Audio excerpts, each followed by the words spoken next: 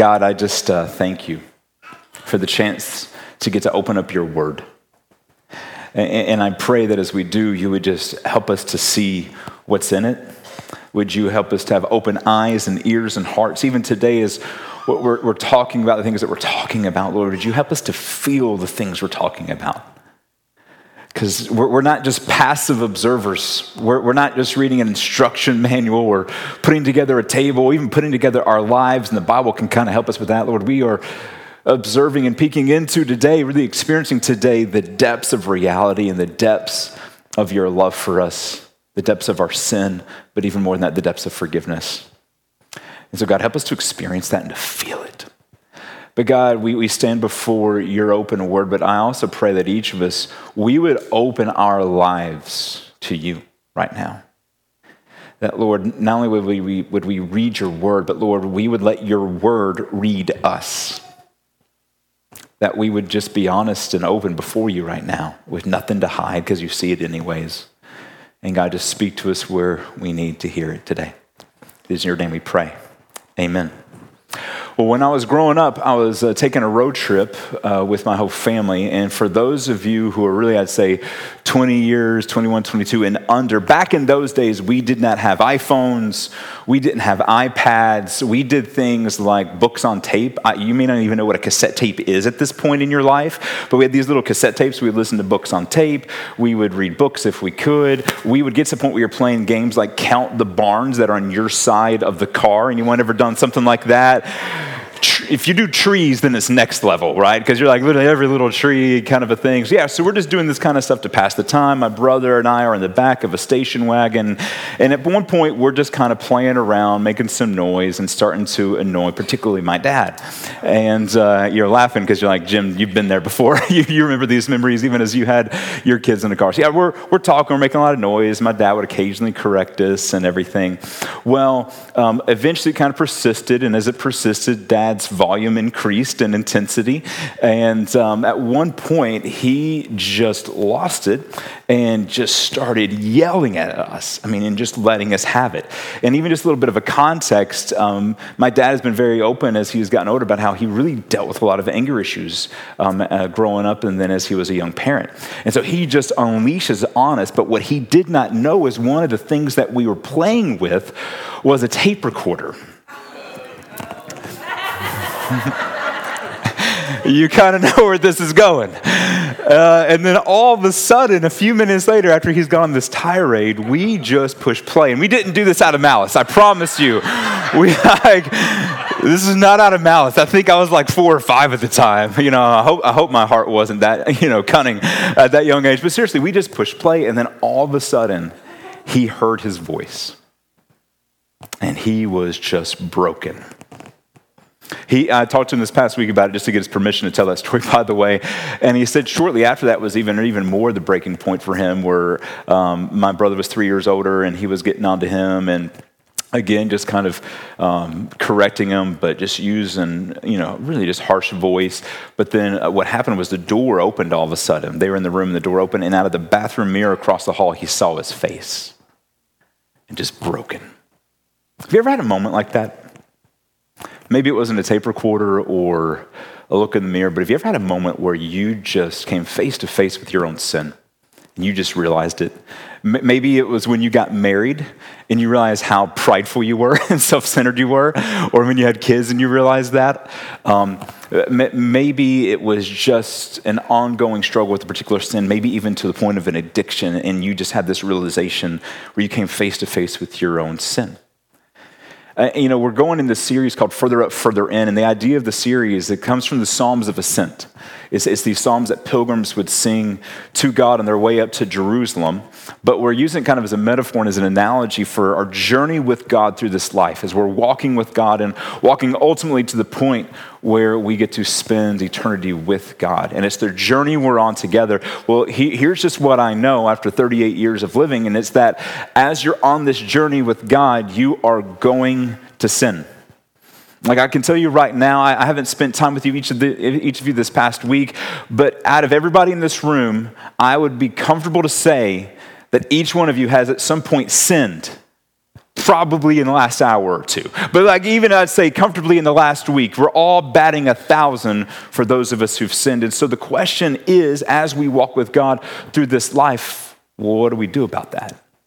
Man, when we fail, and then even, yes, when we feel the conviction for our sin, like, what do we do with that as we're ongoing walking with God? Well, the text that we are going to look at this morning, Psalm 130, you can go ahead and be flipping there, Psalm 130. The writer of the psalm faced a moment of conviction, like my dad and like many of you, and he had came face to face with his own sin. And he's going to invite us to two responses then to our sin as we walk with God through this life. Psalm 130 is one of 6 or 7 what's called penitential psalms. These are psalms that an individual would write about their own sin or maybe the sin of the entire nation of Israel, just coming face to face and coming to grips with it and then asking God for forgiveness. And we're going to take a look at it together. But here's what I want us to do, though. I said there's 2 things that I believe the psalm is inviting us to. I want to focus on each one at a time because I really want us to feel the full weight of each, the full magnitude of each. And so normally what we would do right now is we'd stand and we'd read through the whole psalm, but I'm actually only going to have us read the first 3 verses together. So let's all stand and read God's word together. Psalm 130. Out of the depths, I cry to you, O Lord. O Lord, hear my voice. Let your ears be attentive to the voice of my pleas for mercy. If you, O Lord, should mark iniquities, O Lord, who could stand? You may be seated. So throughout the last 2,000 years, Psalm 130 has actually been a favorite of multiple people throughout the last 2,000 years of Christian history. Even maybe to highlight a few of them for you, in the late 300s, early 400s, this is one of the favorite psalms of a man named Augustine, who was one of what a lot of people would say was the greatest of the early church fathers. Augustine was from North Africa and from a very pagan background.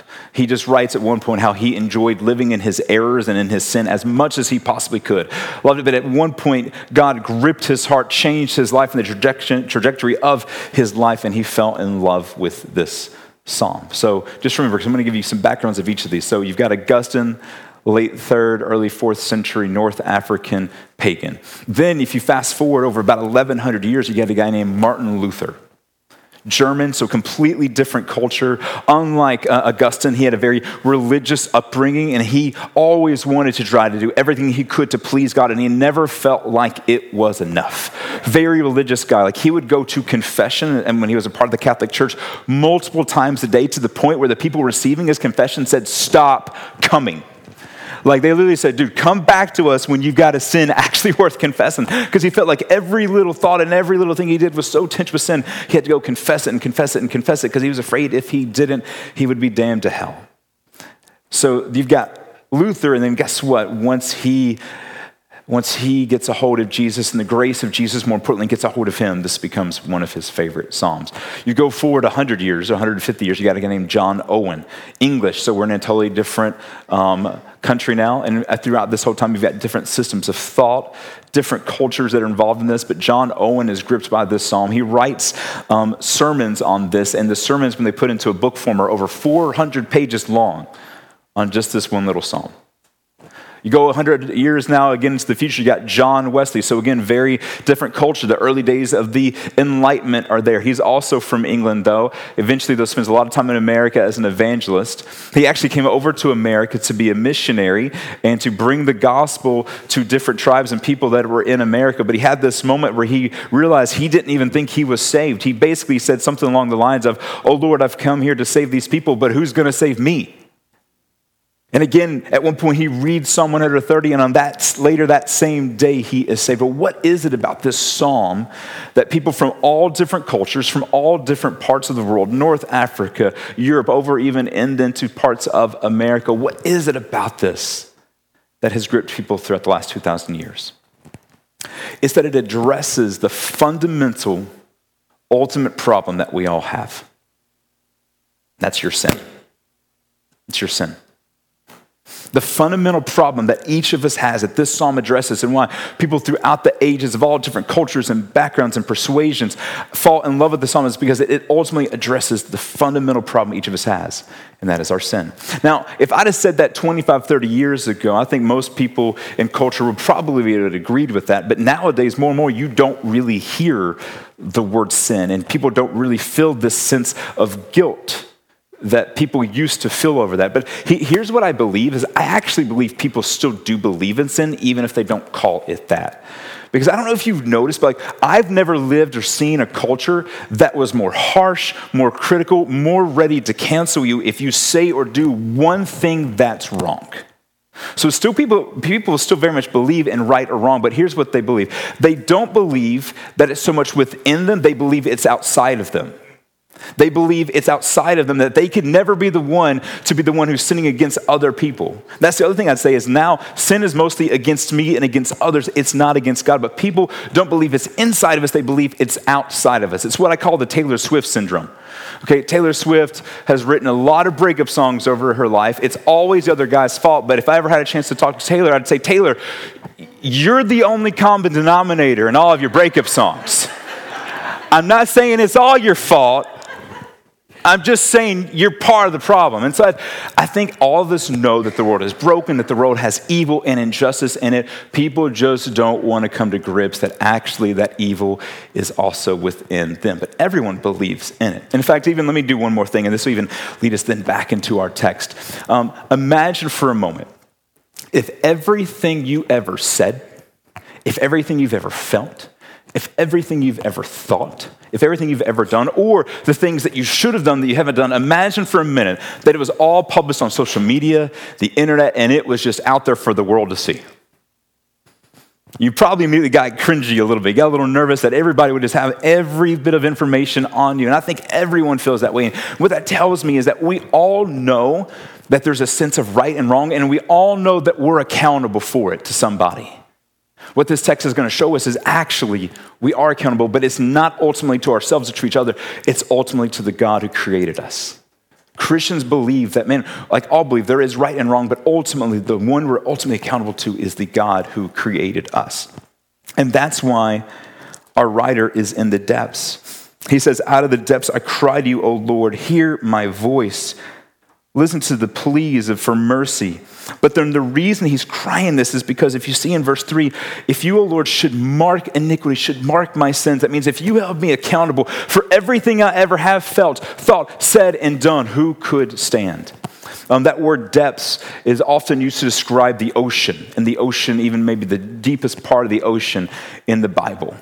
It's a place of alienation from God. And so often in the Psalms, it talks about how God is in the highest heavens, but here he's saying, I am as far away as I can possibly get. He feels like he's on the ocean bottom, as far away from God as possible because of his sin. I also love this word, the depths, because it reminds me a few weeks ago, and even a few years ago, I was doing a little bit more research on the Mariana Trench. I hope I said that correct. I always almost say marinara trench, but that's like an Italian sauce. And so, just being honest, I was like practicing it yesterday. I'm like, Paul, don't screw this up. You're trying to make a really big point out of this. Don't screw it up. I just kind of highlighted that I did, but it's all good. So the Mariana Trench, right? Deepest part of the ocean floor, 36,000 feet deep. So for perspective, you could put Mount Everest in the Mariana Trench, and there'd still be over a mile of ocean above it. Deep. And at that deep, the weight is crushing. Over 1,000 pounds of force, 1,000 times greater force, I should say, than at the ocean surface. So to kind of even just like get our heads around it, it would be the equivalent if I laid 50 jumbo jets on top of you. The weight down there is crushing. And so the psalmist is saying, the weight of my sin is crushing me. Because he realizes, wait a second, if, and we're going to come back to that if here, if, Lord, you should mark all of my sins, it would crush me. Now, that if doesn't mean that he doesn't, that God doesn't know all of our sins. Because actually, look in the book of Revelation. Actually, you don't have to look. It's going to be there for you on the screen. Revelation 20:12 says, I saw the dead, great and small, standing before the throne of God. And books were opened. Then another book was opened, which is the book of life, and the dead were judged by what was written in the books according to what they had done. So this is a picture of the end of days when everybody is going to stand before God, and God is going to open up the books, and everything we've said and done is going to be open there before him.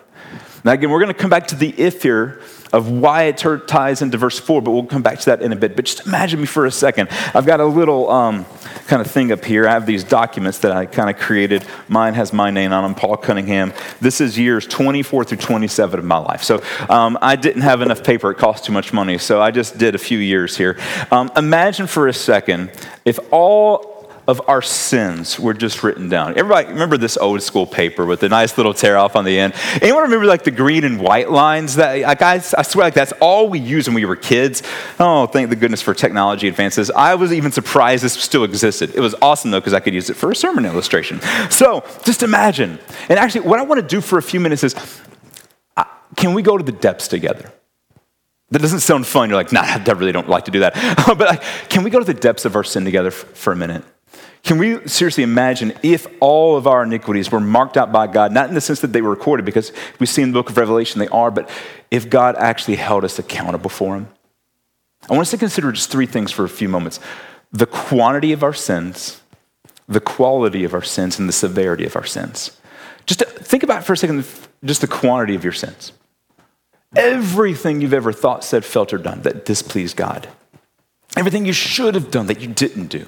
Just imagine if they were all recorded. You're like, Paul, can I come see yours? No, you cannot. These are years 24 through 27. Those are pretty good years, but still just imagine if they were all written down, even from this past week of how it would go on and on and on and on and on. Just all the sins of our lives written down. But now let's move on even just from the quantity, because I think we all get that. I think we can just, if we really were self-reflective enough, I think we'd understand how much we blow it all the time. But think about the quality of our sins. And I mean specifically when I say the word quality can mean the unique attribute or characteristic of them. And what Scripture tells us is that our sin is ultimately rebellion against the cosmic creator. So our sin, therefore, is cosmic treason against the cosmic creator. So every little lie that I've said, every time I've rooted for the New England Patriots, that's never happened for the record, but seriously though, like every little thing, great, small, medium, in between, wasn't just a white little lie, wasn't just a little mistake or a little mess up. It was me saying to the cosmic creator of the universe, no. I think I've said this before in a previous sermon, but do you realize that there's only two things in all of God's created order that have the audacity to tell him no? Demonic forces in us. Yeah, you almost have to laugh because it's like, oh, it's like a nervous laugh even. It's like, okay, like, so like all the quantity of our sins, at the heart of all of them is us saying, God, no. I want to be God. Now I want us to just ponder for a minute the severity of that. The severity of our sins. Now, when I say severity, I don't even necessarily mean like the worst sins of your life. Like we all have the deepest, darkest moments of our lives that, like if you even call to your mind right now, like what's that moment for you that you think is just the darkest moment of your life where you just blew it the worst? Like I think we could all call that to mind right now. But like I would even say the severity of our sins isn't just like the offense level of a specific sin. So obviously like, you think of things like murder. It's awful.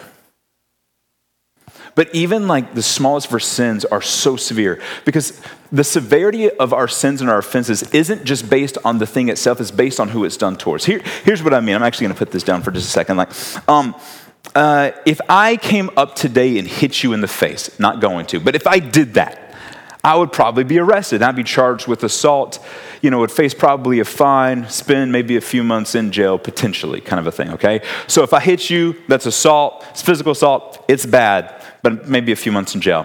What if I went up today and I punched the President of the United States in the face? What do you think happens to me? You never see me again. I'm in like Guantanamo Bay in some prison cell, and you never see Paul Cunningham again.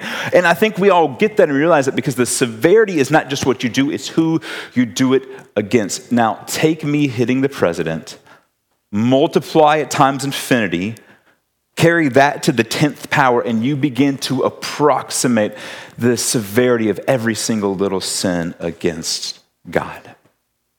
And so the psalmist is just saying, if you, God, kept a record of all that I did and all the times I rebelled against you, an infinite God, who could stand? And the answer is no one. No one.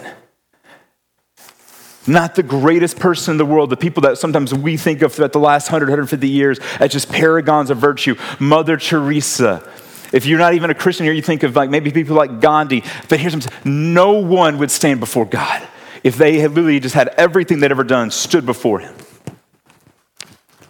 What I'm hoping we're beginning to feel, and I literally mean feel, not just know, but feel, is the weight of our sin. I hope it's beginning to like this sense of like, oh, because even like think about what I just did. Like just imagine like you see it and you just start to crash down because then that's the who could stand? No one if you stood before God like that. Now here's the thing. We've been in the depths together for a few minutes.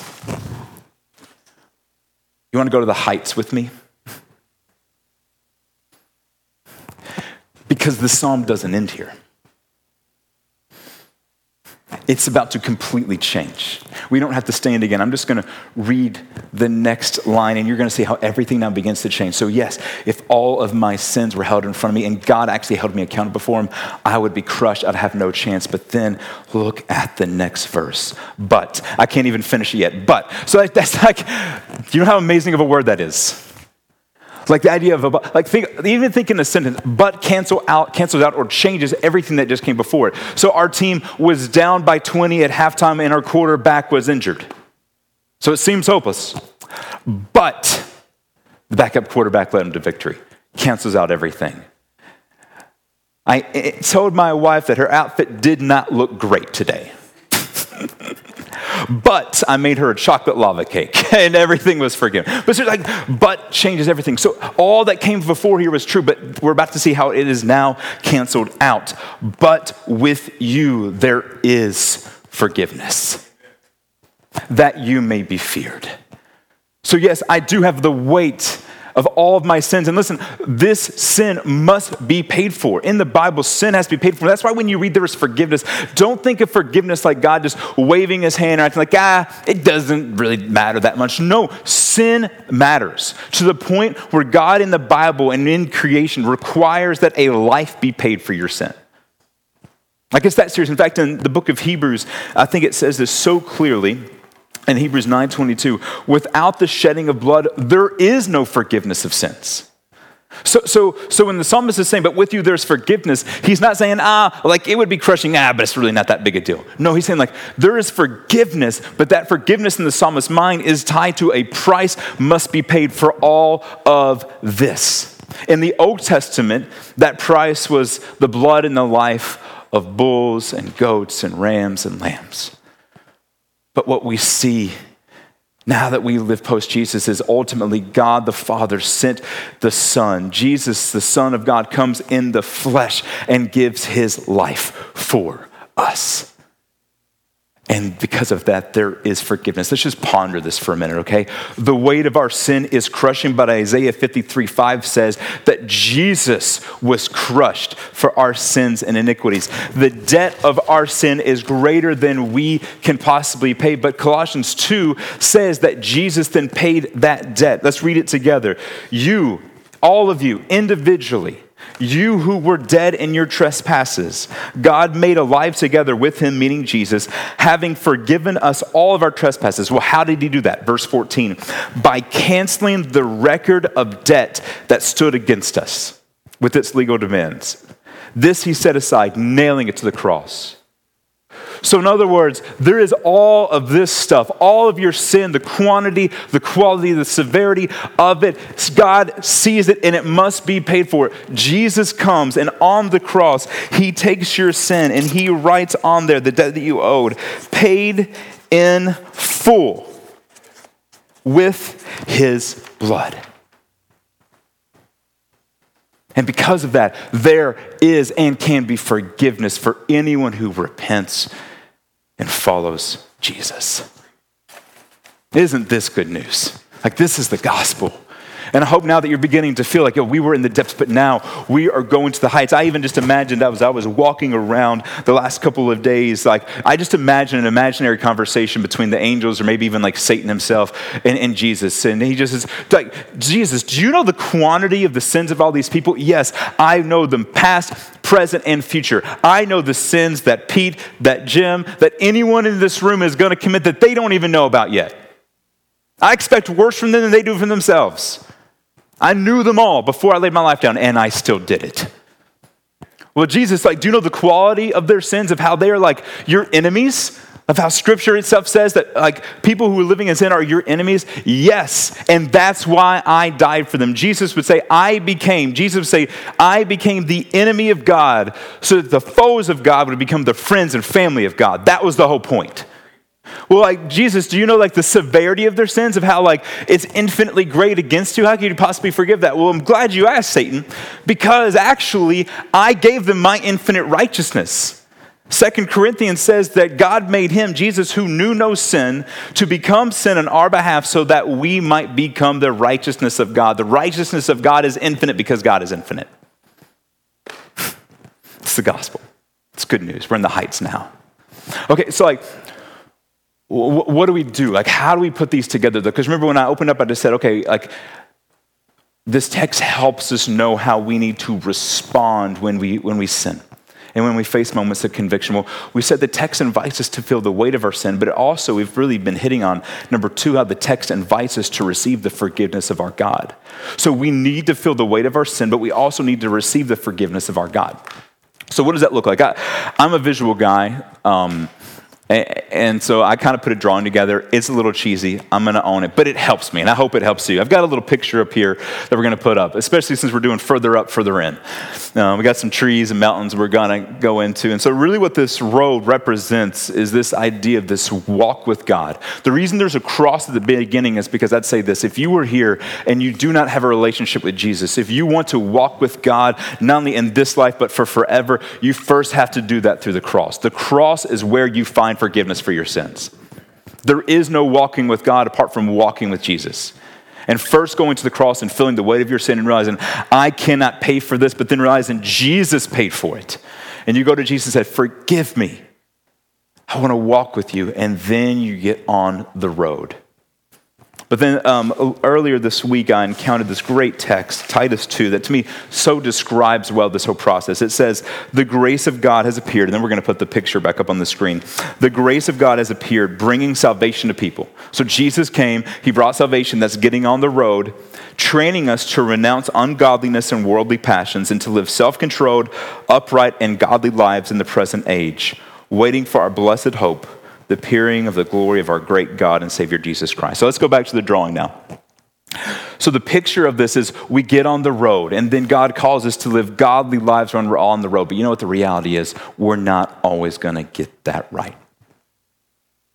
And even the best of us, even the people who have the most passionate relationship with Jesus, they're going to fail. And when they do, I believe this is what you need to do. You need to feel the weight of your sin and realize that it is infinitely serious. Don't blow it off. God did not.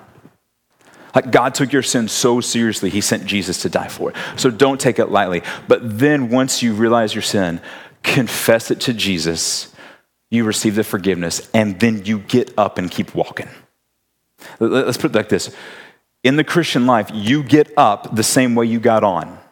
You got on the road through the cross, where you felt the weight of your sin, you confessed to Jesus, you received forgiveness, you got on the road. On the road, then as you're walking, you get up the same way. You realize your sin, you confess it to Jesus earnestly, you receive forgiveness, and then you get up and start walking. Now, as you're doing this, you can kind of even begin putting this together. There's then 2 ditches you got to avoid. That's even, I like the idea of a road, because on either side, you've got a ditch that you could fall into. Let me kind of just go over these with you. On one side, there's a ditch that I think some people get into where they never feel conviction over their sin. Ever. Maybe it's their sin in general. Maybe it's a specific one that they've just done so many times they've grown known to. And here's what I would tell you is, I fear for you. And I really don't put that lightly.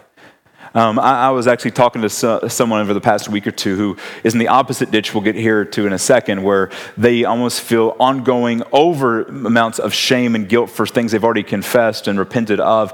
And I told them, I feel for you, but I don't fear for you. Because I fear for people who literally feel no conviction. They don't feel the weight of their sin. And I fear for them because I know where that can lead to eventually. And I also know that sometimes what God has to do to get you to wake up. I think of the story of the prodigal son, where the prodigal son had to find himself at the lowest pit. And then it says he came to his senses. So my prayer for you, if you're in the room, is if you're there and you know, like, I just don't feel conviction. You've gone in ongoing sin without repentance. Here's what I'd say is pray that God would restore that conviction. Pray for it.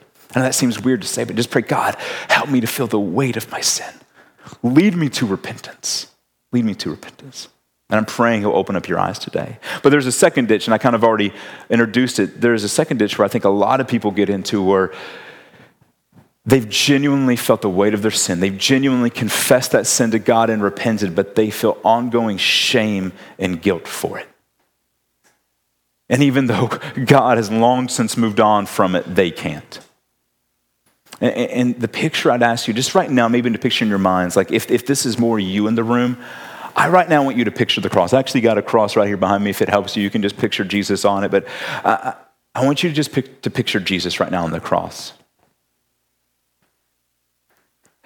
See his nail-pierced wrists and feet.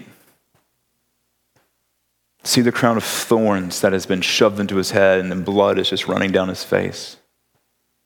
See at the end the spear pierced into his side, and blood and water just gushing out. If you're in here and you're thinking, like, God hasn't forgiven me even though I've done all this, and you aren't moving on, basically what you're doing is you're looking at Jesus in that moment, and you're saying, that's really great what you did, but it's not enough. But what our text is saying today in Psalms and Colossians and what the whole Bible tells us, it is enough. So stop carrying a weight that Jesus died to carry for you. My wife actually experienced this. I got her permission to tell this story. I don't always say that, but I just feel like some of these stories are pretty personal today, so I just wanted to know I didn't just do this without permission.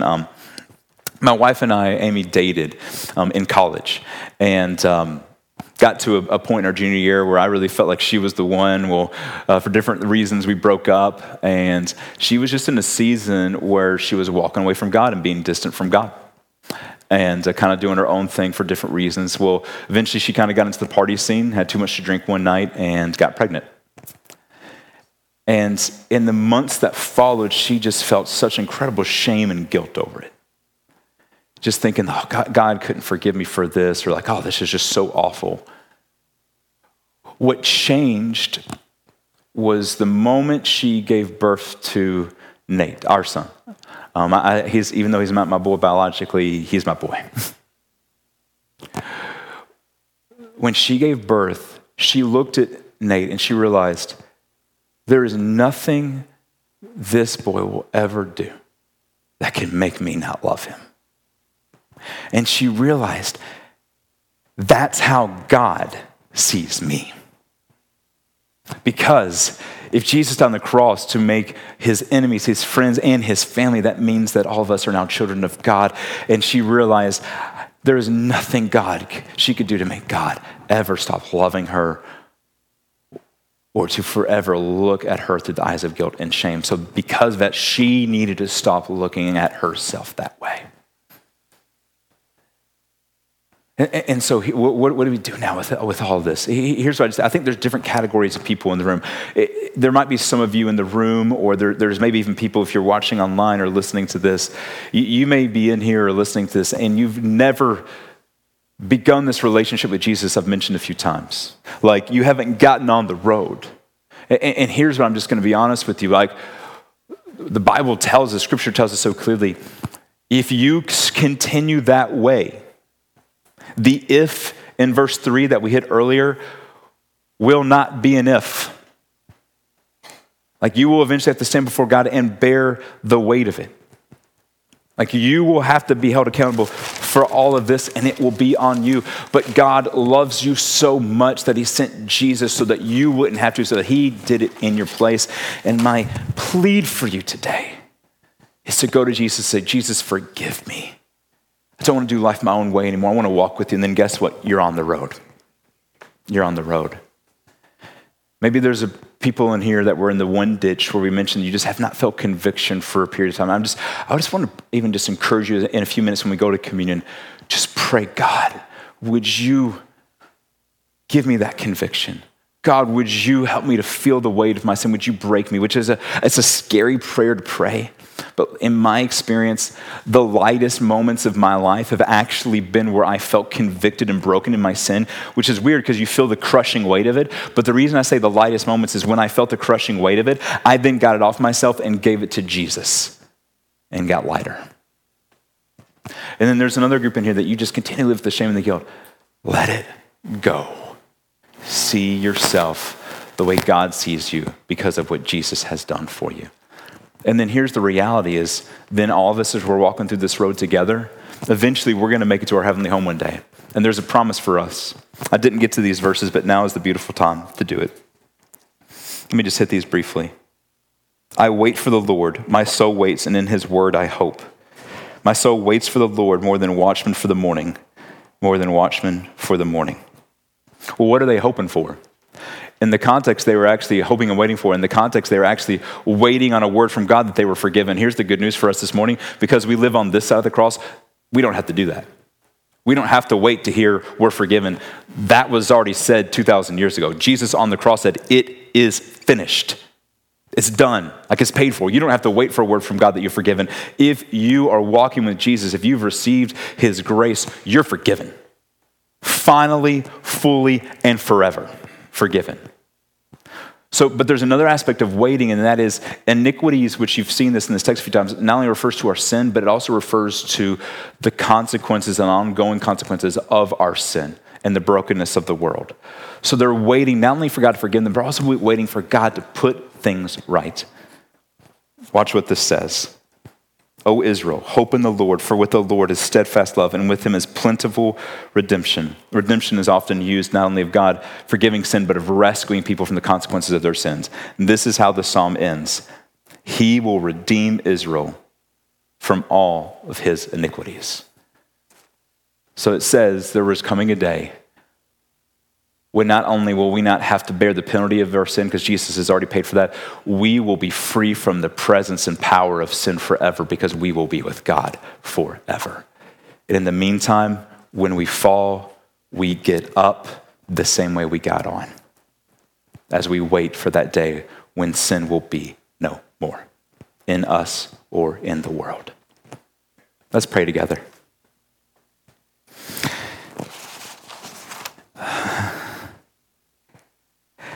Yeah, God, I just want to really even just pray through what we've talked about. Those first three verses really are just, it's the weight of our sin. And I'm praying right now for people in the room or that are listening that they're not Christians, they're not followers of Jesus or whatever phrase they or we like to use. God, I pray that they would feel the weight of their sin.